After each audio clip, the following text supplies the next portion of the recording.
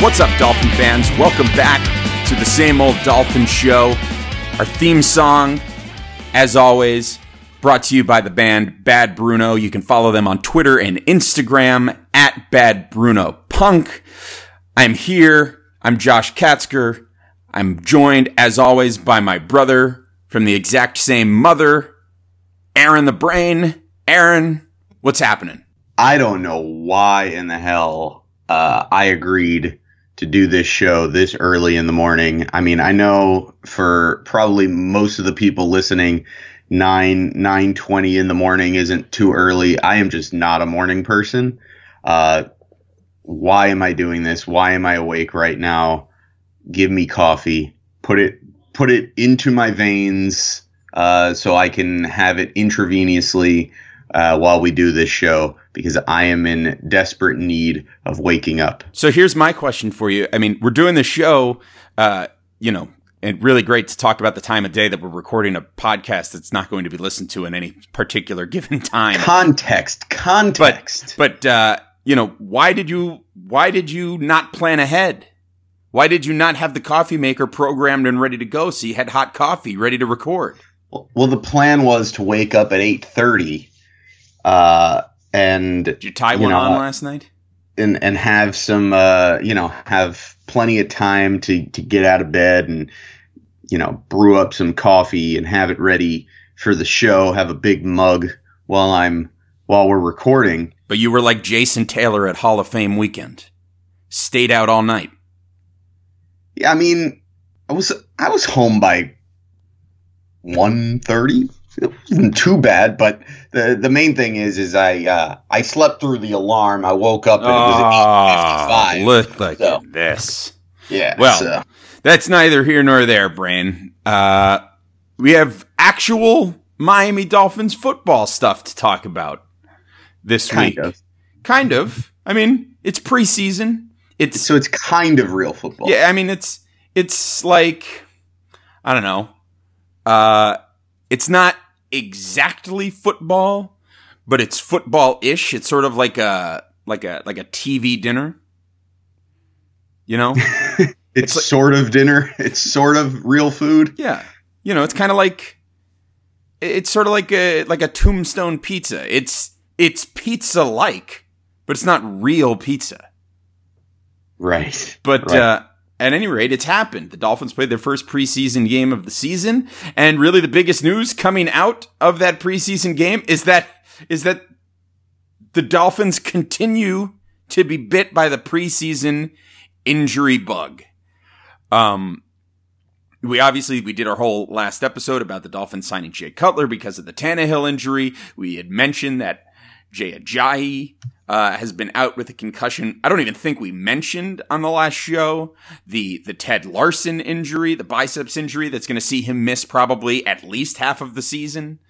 And now, in the first preseason game of the season, on his very first play in any form as a Miami Dolphin, Raekwon McMillan tears his ACL and is now going to miss the entire season, which throws the already questionable Miami Dolphins linebacker core into complete disarray. So, Brain, how are the Dolphins going to recover from this injury to a key second-round draft pick, who they had really high hopes for? Yeah, it really, I mean, there's no other way to put it than it really, really sucks. The linebacking core was one of the weaknesses of this team last year, and was one of, if not the most important thing for this team to figure out coming into this offseason. And they thought they had done it. You thought that you were going to get Koamisi coming back from injury. They went and they signed Lawrence Timmons from the Steelers. And then they use a second-round draft pick on Raekwon McMillan, and every single thing that came out of camp was just high praise for this guy. Not just his play on the field, but the way he had taken to the starting middle linebacker job, was calling all the plays, was really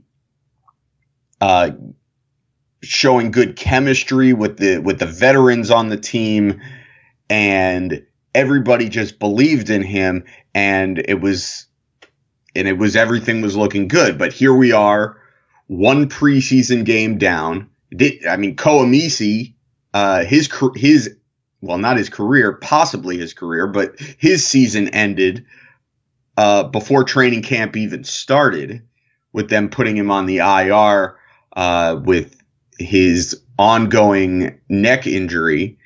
And now Raekwon McMillan tears his ACL, and he will join Misi on IR. And now you come hopefully you come into the season with what they've got. We've still got 3 more preseason games, so hold on. We don't know who else could go down with injury, but you're basically coming in with Lawrence Timmons, Kiko Alonso, and then you've got Neville Hewitt and Mike Hall.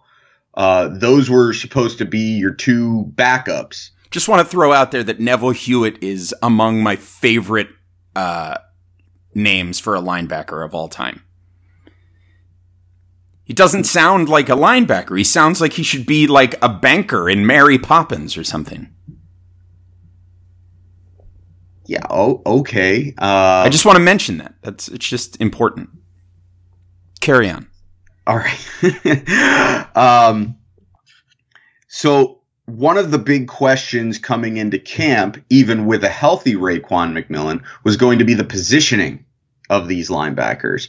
Who was going to end up being the middle linebacker, because both Alonso and Timmons have had history playing both positions. Alonso primarily a weak side linebacker in his career, but played admirably as the middle linebacker last season once Koamisi went down. And Lawrence Timmons, a guy who has played in a 3-4 where he's been kind of a middle linebacker. He's played in some multiple defenses where he's played on the outside, on the strong side. And it seemed like they had settled it. Alonso was going to play on the weak side, Timmons on the strong side, and McMillan in the middle. But now with McMillan gone, that remains very much unclear. We know that Hewitt and Hall are going to be battling for a starting linebacker job unless the Dolphins go out and sign somebody else. You're going to have over the next couple of weeks some guys that become available, the cap casualties, whether or not any quality linebacker options become available, anybody that the Dolphins could potentially sign as a starter. I've got an idea. Since Adam Gase is in the business of talking people out of retirement, maybe he had conversations with Brian Cox last week. Oh, God. Bring Brian Cox out of retirement? I mean, if you're going to go Brian Cox, why not go Zach Thomas? Zach Thomas. At least, first off, Zach Thomas was a better linebacker. Second, he's younger than Brian Cox. And third, at least he was at the practice facility. But attitude is everything. Well, so are 15-yard penalties. That's also true. So regardless, it sounds it's a difficult situation for the Dolphins in the linebacking department. And the depth is questionable, and now you've got a big hole in the middle or on the outside, depending on how they decide to shuffle it. And it's just, McMillan looked so good in preseason, and they had such high hopes for him this year. And look, an ACL injury is not the end all be all. It's not like this is going to necessarily derail his career.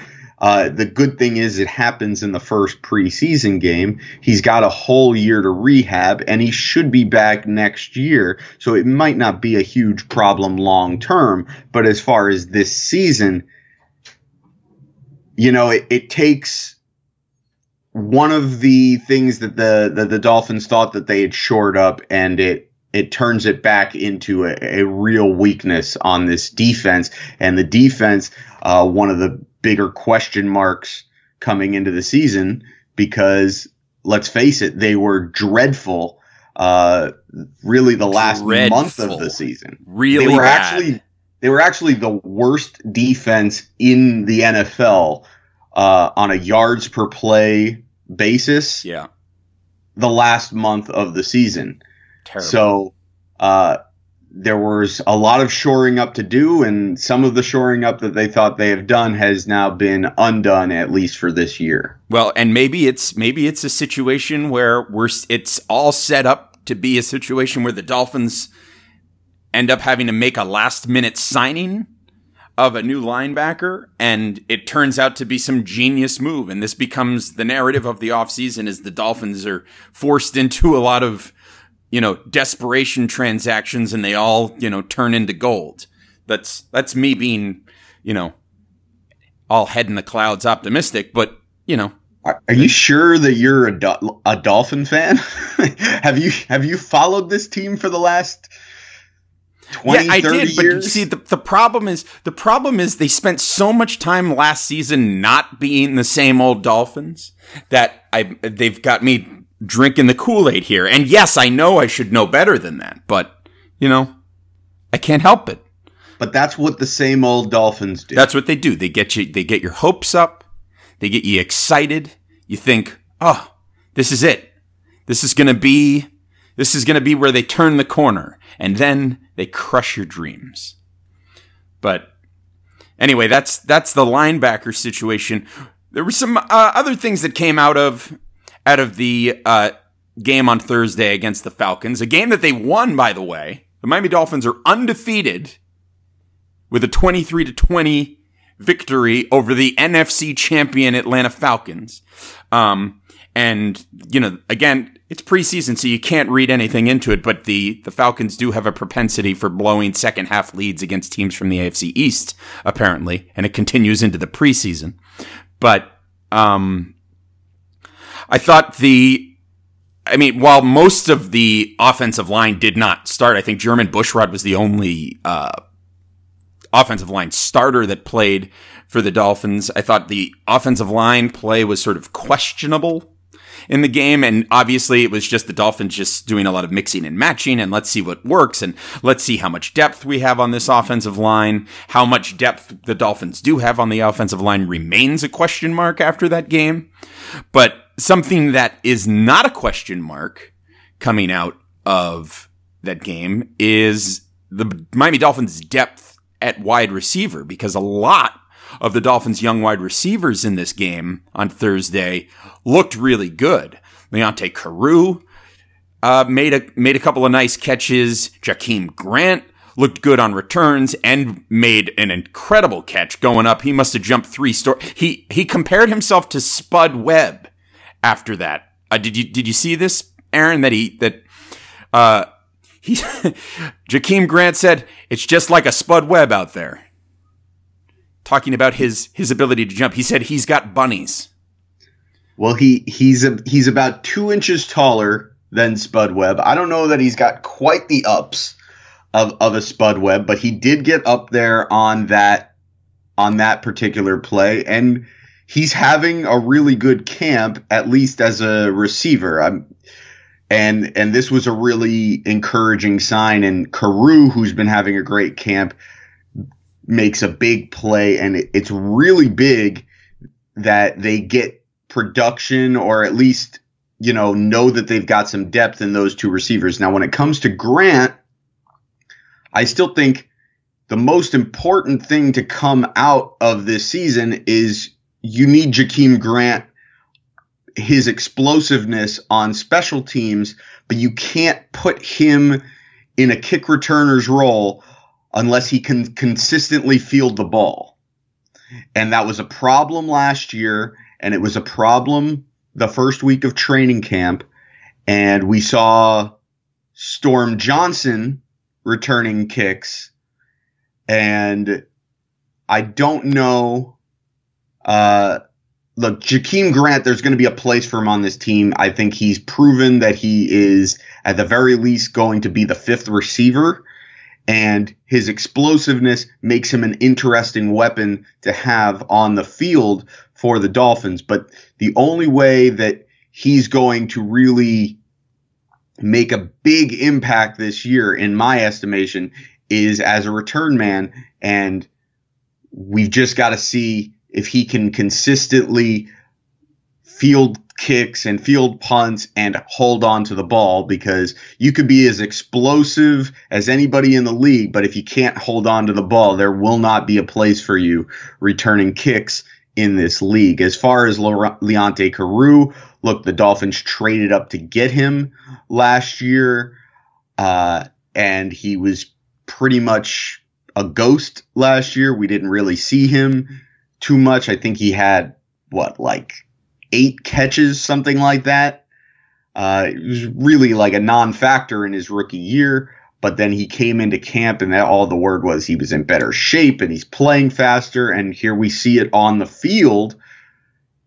This is really big because let's say Devontae Parker has a big breakout and Leonte Carroo has a big year as the Dolphins' number 4 receiver and shows that he has some potential to be a very good receiver in this league. If this is leading to the Dolphins not paying Jarvis Landry, I don't know that I'm subscribing. Well, that is going to be, and look, you got to let this play out because it looks like all the news is that he's not going to get the long-term deal that he wants prior to this season starting. So this is going to probably be tabled for the entire year, and it's going to be revisited this coming, in the offseason after this season. Jarvis Landry has been vocal about he wants to be paid like an elite receiver. I don't know that he's necessarily an elite receiver. I know that he's a very, very good receiver. I know that his particular set of skills make him arguably the best possession / slot receiver in the league. But for him to want to get paid like guys like Odell Beckham and Julio Jones and AJ Green and Dez Bryant and players of that ilk, I don't know that you can afford to give him that kind of money if he is just strictly, a possession guy, slot guy. And a lot of it depends on,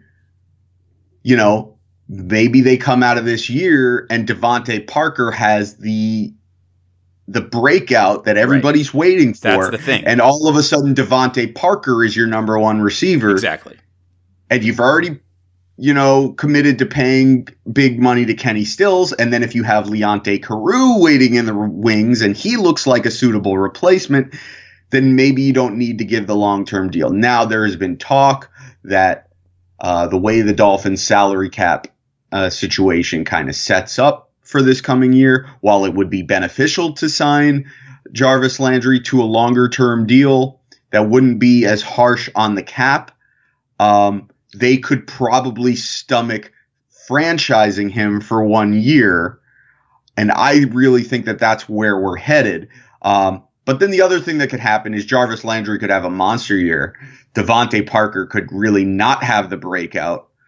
And in that case, the Dolphins are going to be in a spot where they're going to need to sign Jarvis Landry to a long-term deal.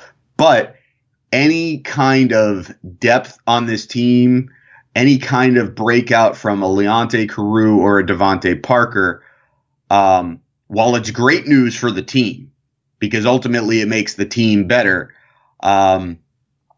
it's probably bad news for Jarvis Landry getting paid. Yeah, probably. I mean, when you look at the guys like Jarvis Landry and Devontae Parker looks like the guy who's going to be the Odell Beckham, the Julio Jones, the Dez Bryant. He looks like the guy that has the tools to be that kind of player. Looks like AJ Green. Yeah, I mean, the Dolphins expect him to be that player, but he was hampered by the foot injury last year, and sort of got going towards the end of the season, but never really hit his stride. So hopefully this is going to be the year that he breaks out, and we'll see. We'll see what happens. But it was encouraging to see the performance of those Dolphins receivers. How about DeMaurier Stringfellow? Talk about a guy with a great name, DeMaurier Stringfellow. And I'll say this, I rarely get excited by a play in a preseason football game, but when David Fales hits DeMaurier Stringfellow for a 99-yard touchdown pass, hey, that's exciting. And I got excited. I got excited watching that. And so it was fun. I mean, I really don't believe that we're going to see David Fales on this roster. And to be honest, neither he nor Dowdy looked particularly good. They each had moments where they looked okay, but neither of them really looked like what you might call a super competent NFL quarterback. And, I think if nothing else, that game sort of reinforced the wisdom of the decision to sign another quarterback, regardless of who it was. I mean, we saw that those two guys behind Matt Moore are not ready for prime time. So, I think that was another thing that we learned from that game. I thought Marquise Gray had a good game on Thursday night, and I think he's going to prove to be a very valuable item for this Dolphins team. I think we're going to see him come up big on some third downs, maybe some red zone opportunities. I think Marquise Gray is going to be one of those sleeper guys that is going to prove to be very useful. He had some moments last season, and based on his performance on Thursday, I think we're going to be seeing a little bit of Marquise Gray this season. Brain, what do you think about that? Well, I think if there are injuries at tight end, he showed last year that he could step right in and be a serviceable tight end. But I don't think that the plan is for Marquise Gray to step in and be a huge part of this offense. Look, they went out and they traded for Julius Thomas. They signed Anthony Fasano. Those guys didn't play. So Marquise Gray had a much bigger role, a much larger role we're talking the first preseason game. So I don't want to read too much into it. Anthony Fasano, if healthy, will definitely be on the field a lot because the Dolphins want to run the ball, and Anthony Fasano is arguably the best blocking tight end in football. And Julius Thomas, a guy that they traded for, a guy that they did their homework on, a guy that Gase coached in Denver with Peyton Manning. He went and he talked to Peyton Manning about whether or not they should trade for Julius Thomas. They brought him in here to be an integral part of this offense. I think those are the two guys, as far as the tight end position, that the Dolphins would like to have on the field the most. But Julius Thomas has had a lot of injuries. Anthony Fasano is no spring chicken.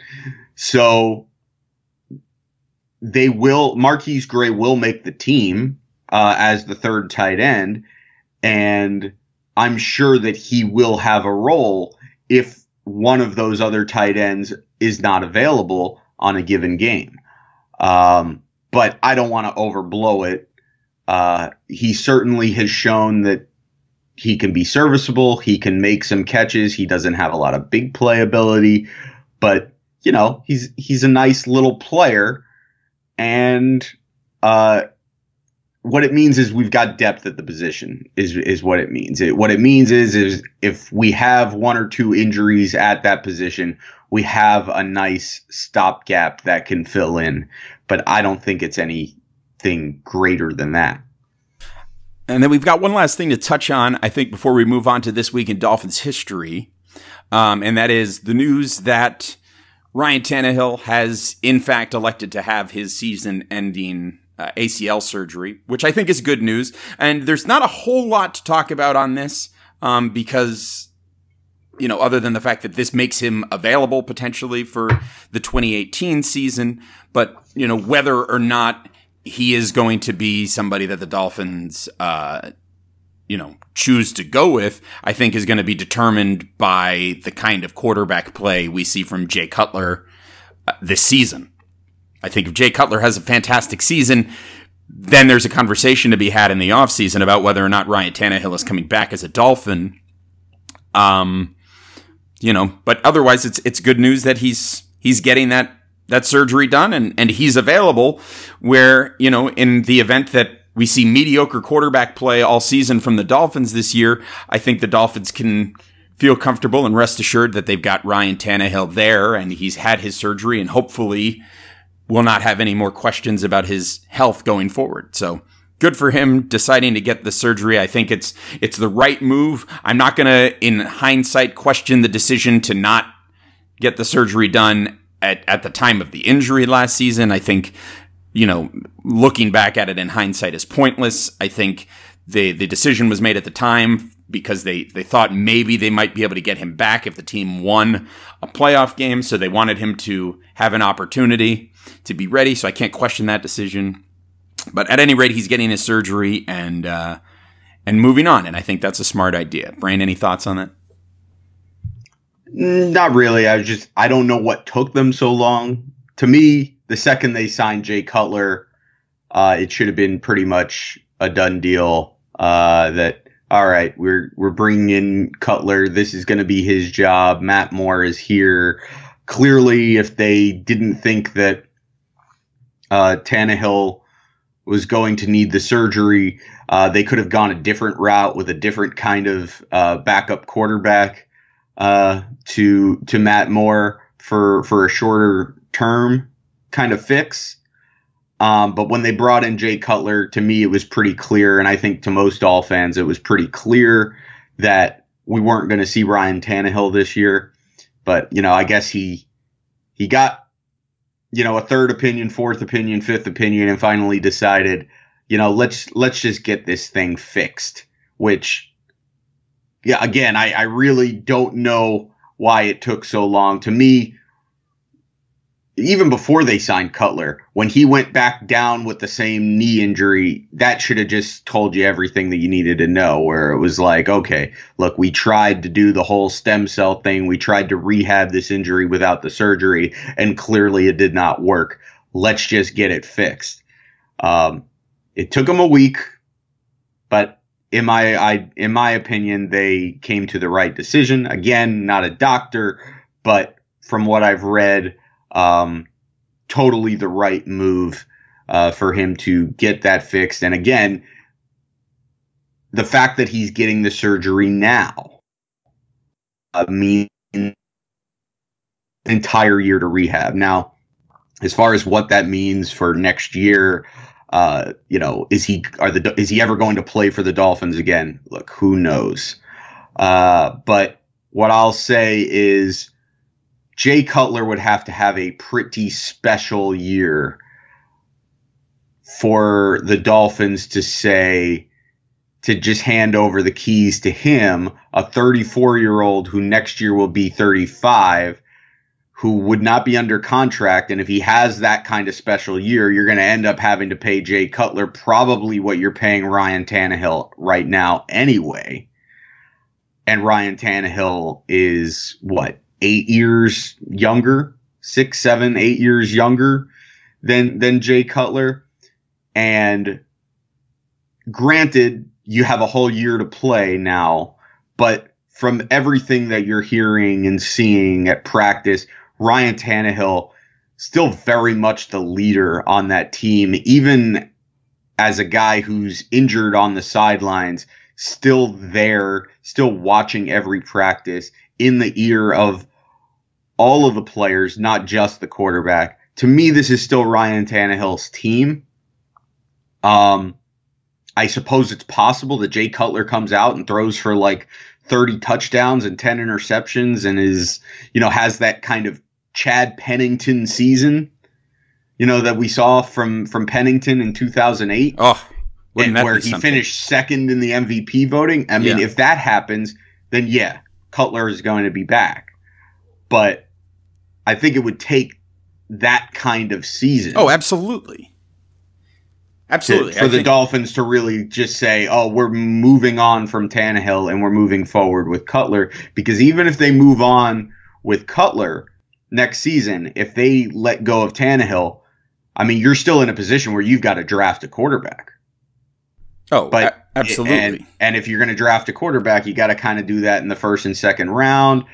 And I think that this is a team that, while they're kind of rebuilding they're kind of rebuilding the defense at a time where they still feel like they're a competitive team and a playoff team. I think the parts of this team that make this team competitive, the veteran parts, I think this is more a team that's built to win in the next couple of years than a team that really wants to go through grooming a new rookie quarterback in the next year or two. Yeah, absolutely. So anyway, it's happening. Dolphins are moving on and heading headlong into this season. So it's time for our weekly segment of This Week in Dolphins History. This is something that we're going to do every week, where we take a look back at significant events in Miami Dolphins history. And I promise these are going to get a little bit more interesting, obviously, once we move into the regular season. Not a lot of big historical moments happen in the month of August, but I do have a pretty interesting one for you today. And this week in Miami Dolphins history, the Miami Dolphins played a home preseason game against the Green Bay Packers. They lost the game 14-13. It was their second loss of the preseason. At that point, the team was 0-2, and they would go on to finish the preseason 3-3 before then going on to winning every single game that they played for the rest of the season and winning the Super Bowl, Super Bowl VII. So, yes, your 1972 perfect Miami Dolphins football team started out the preseason that year 0-2 before eventually finishing the preseason at 500. This was a period of time between 1970 and 1977 where the NFL was actually the NFL had each team playing 6 preseason games, which I can't even imagine the kind of outrage that there would be today if the NFL had the idea of doing 6 preseason games. People can't get over the idea of doing 4 preseason games. But yes, year 1972, the 72 Dolphins were 3-3 in the preseason, and in fact lost their first 2 games. I thought that was an interesting little nugget. Considering that, obviously preseason games don't really mean anything, but I thought it was a fun little fact ahead of what would become the greatest season any football team has ever had in the National Football League. That is This Week in Miami Dolphins history, and that, I think, is going to be a wrap for this week on the Same Old Dolphins show. So, Brain, tell the people where they can find you. Can find me on Twitter at Aaron the Brain. And you can, of course, find me on Twitter at Amplified to Rock. And hopefully you are already following the show on Twitter at Same Old Dolphins. This is not, this Twitter account is not like a lot of other people's official podcast Twitter accounts where they basically just tweet out when the new episode is up. And don't get me wrong, we're going to be doing plenty of that. But we're also going to be putting out lots of opinions, lots of analysis as we go through the season from that account. So make sure you're following each of us personally at Aaron the Brain, at Amplified to Rock, but also make sure you're following at Same Old Dolphins on Twitter. Don't forget, you can subscribe to the podcast by following us on SoundCloud, and you can subscribe via iTunes, and you can also subscribe directly through RSS. If you, every time you download an episode, the RSS feed is included. A link to the RSS feed is included with each episode. So you can just copy and paste it, put it right into your podcatcher, and make sure that every episode of the Same Old Dolphin Show is automatically downloaded to your phone as soon as it is released. We'll be back next week with additional thoughts on the Dolphins' next preseason game. Who we got next, Brain? Who's up next in the preseason for the Dolphins? Oh, you caught me off guard. I am not a fan of the preseason, so I didn't even look at the schedule. Let's take a look. I'm pulling it up here. And up next, the Dolphins... They got to play the Bucs, right? Don't they play the Bucs Ravens. The Ravens. They're not playing the Bucs because they're playing the Bucs week 1 of the NFL season. That's right. They don't want to show too much. That's right. You gotta protect your hand. Got another home game coming up against the Joe Flacco-less Baltimore Ravens. So that ought to be interesting. That'll be a fun one. That's next Thursday. All the Dolphins preseason games this year are on Thursday evening. So we'll be probably recording the podcast for the remainder of the preseason on a Friday or Saturday, such as we've done today. And yeah, that's going to wrap us up for this week. So we thank you for joining us. Please continue to spread the word. Leave us a review on iTunes. Rate us. It helps other people discover the program. And we want to biggest thing is we want to make sure there's a network for Miami Dolphin fans to connect with other Miami Dolphin fans. And part of that is this show right here. So thank you for joining us. Thank you for listening. And we'll see you again next week. Bye-bye, everybody.